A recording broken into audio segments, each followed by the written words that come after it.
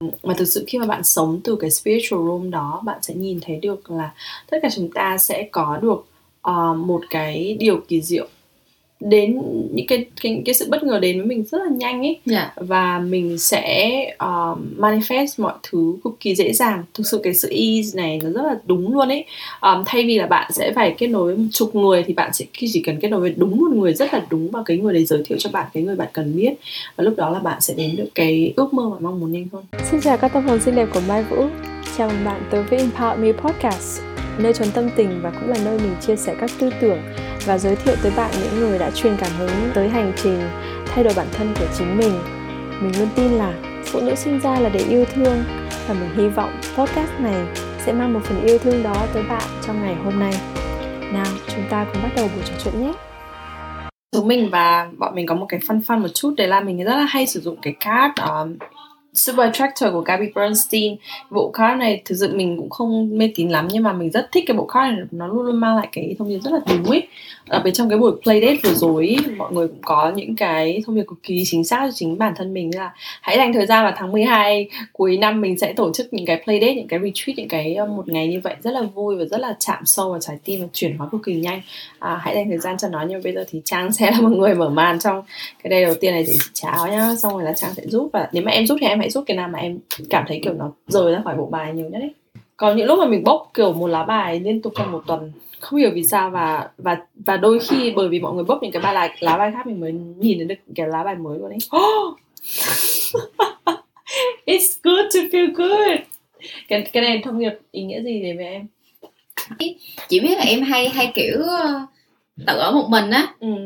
Mà là em thích ở một mình, nhưng mà cái đợt đó em lại suy nghĩ là sao mà mình lại isolate bản thân với những người khác. Không phải đợt đó em đi chơi một mình thôi, em cảm thấy là mình đi chơi mình thấy vui á, là vui thôi, chứ mình không có cần phải mình khiến cho người khác vui mình mới thấy vui.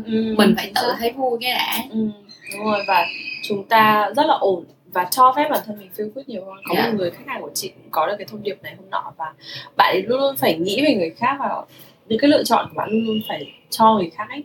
Và lúc đấy là lúc mà cái thông điệp này nó đến, và bạn cảm thấy là bạn xứng đáng được chỉ có cảm thấy good bởi vì bạn ấy muốn được feel good ấy. Và hãy sử dụng cái feel good đấy là cái kim chỉ nam, giống như lúc nãy mình vừa nói là cái kim chỉ nam cho những cái hành động tiếp theo của bạn. Bây giờ đến lượt mình sẽ bóc một lá. Và cái này thì chắc là mình sẽ bóc cho mọi người. Và mình sẽ có một cái intention là để cho cái thông điệp này gửi tới cho mọi người bắt đầu một cái hành trình mới, bất cứ một cái gì mới. Và ngày hôm nay bạn sẽ nhận được cái thông điệp mà vô cùng ý nghĩa tới bạn qua cái lá bài này. Đó là cái thông điệp hay quá, cái bài rất là đẹp. When I'm connected to spirit, I feel a sense of certainty, magnitude and ease that I have never known before. Khi mà bạn kết nối được với linh hồn của mình, bạn sẽ cảm thấy được một cái cảm giác vô cùng knowing, certainty là kiểu kiên định kiên định này, rất là thu hút và dễ dàng. Và bạn chưa bao giờ thấy được điều đấy đến với bạn dễ dàng như vậy. Chắc là một cái thông điệp đến với mọi người là hãy kết nối nhiều hơn với cái spiritual realm của bạn.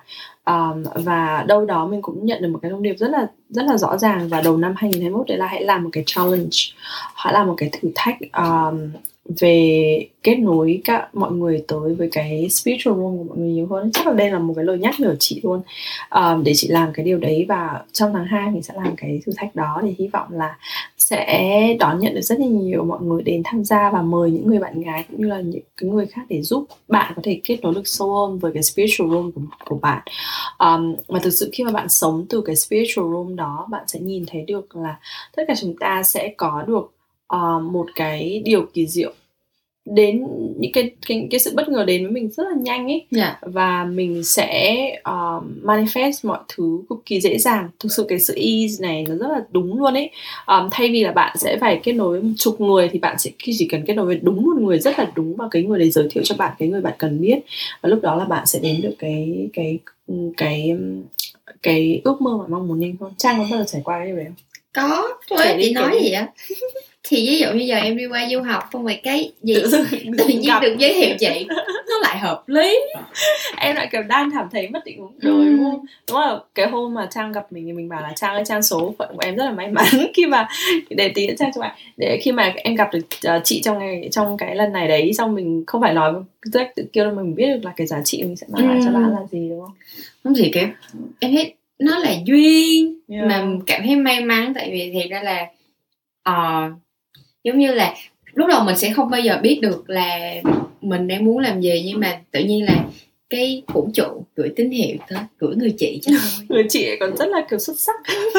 lại thế lần nữa. Và mình biết được là khi mà bạn kết nối với cả spirit đấy thì mọi thứ đến với bạn thì nhanh chóng và dễ dàng luôn ấy, đúng không? Rất là dễ dàng, em đâu cần phải kiểu lên mạng tìm chị đâu, em tự do em có được ship hẳn một người chị kiểu vô cùng bá đạo tới ngay trước cửa nhà. Kiểu chị giới thiệu cho em quá trời khóa học luôn, mà lại còn làm podcast nữa, lại còn là một cái cơ hội kiểu học rất nhiều luôn ấy. Chắc là Trang là người cấy podcast nhiều nhất của mình luôn. Và vẫn là một fan vẫn là một fan trung thành. Và nếu mà bạn cũng là một cái fan trung thành của cái việc mà kết nối được với vũ trụ và làm nhau để bạn có thể mang cái cách sống spiritual đấy đến với cái cách sống hiện tại của bạn ấy, thì thực sự mình sẽ giải thích cho bạn cái cách sống đó và làm nào để bạn mang hai cái điều đấy đến với nhau, hai cái thế giới tưởng chừng như không bao giờ có thể đi ngang qua nhau, là có thể thực sự bạn sống được trong cả hai thế giới đó cùng một lúc. Vậy thì hãy chờ đón cái challenge đấy của mình. Hy vọng là đến lúc mình nghe cái bản podcast này thì mình sẽ có thông tin chi tiết, và để rằng cuối cùng của cái buổi chia sẻ vui vui ngày hôm nay. Tuy nhiên là nếu mà bạn đang theo dõi thì hãy nhớ subscribe và nhớ theo dõi trên nhóm Phụ Nữ Để Yêu Thương, vì những cái thông tin đó thường mình sẽ đăng ở trên đấy với những cái workshop này. Ok, Trang còn điều gì muốn nói mọi người đâu không? Ngày mai em sẽ làm điều gì để feel good it's good to feel good? Các bạn ơi, thì it's good to feel good thì mình cũng nên đi ăn cái món mà mình thích chứ nhỉ? Bún bò. Ok, tôi bây giờ đến giờ chúng tôi đi ăn rồi. Bye bye mọi người rất là nhiều, và hẹn gặp mọi người trong nhóm. Tức là link ở bên dưới, và nếu mà lúc mà podcast này ra mà có thì thông tin mình sẽ để ở ngay dưới. Bye bye mọi người rất là nhiều. Bye mọi người. Cảm ơn bạn đã lắng nghe Empower Me podcast của Mai Vũ. Hãy giúp mình nhấn nút subscribe để đón chờ các bản podcast mới nhất, và chia sẻ giúp mình episode này tới người bạn gái hoặc người chị gái thân yêu của chính bạn. Đó sẽ là món quà ý nghĩa vô cùng đối với Mai. Mình hy vọng những thông điệp truyền cảm hứng này sẽ được lan tỏa thật là xa, bởi vì chúng ta là những phụ nữ xinh đẹp và chúng ta xứng đáng được yêu thương thật nhiều. Hãy chia sẻ cảm nghĩ của bạn về episode này trên cộng đồng Facebook Phụ Nữ Là Để Yêu Thương Empower Me Podcast của Mai Vũ, hoặc là tag mình ở empowered.muse nếu bạn chia sẻ trên Instagram nhé. Xin cảm ơn và hẹn gặp lại bạn trong những lần tới.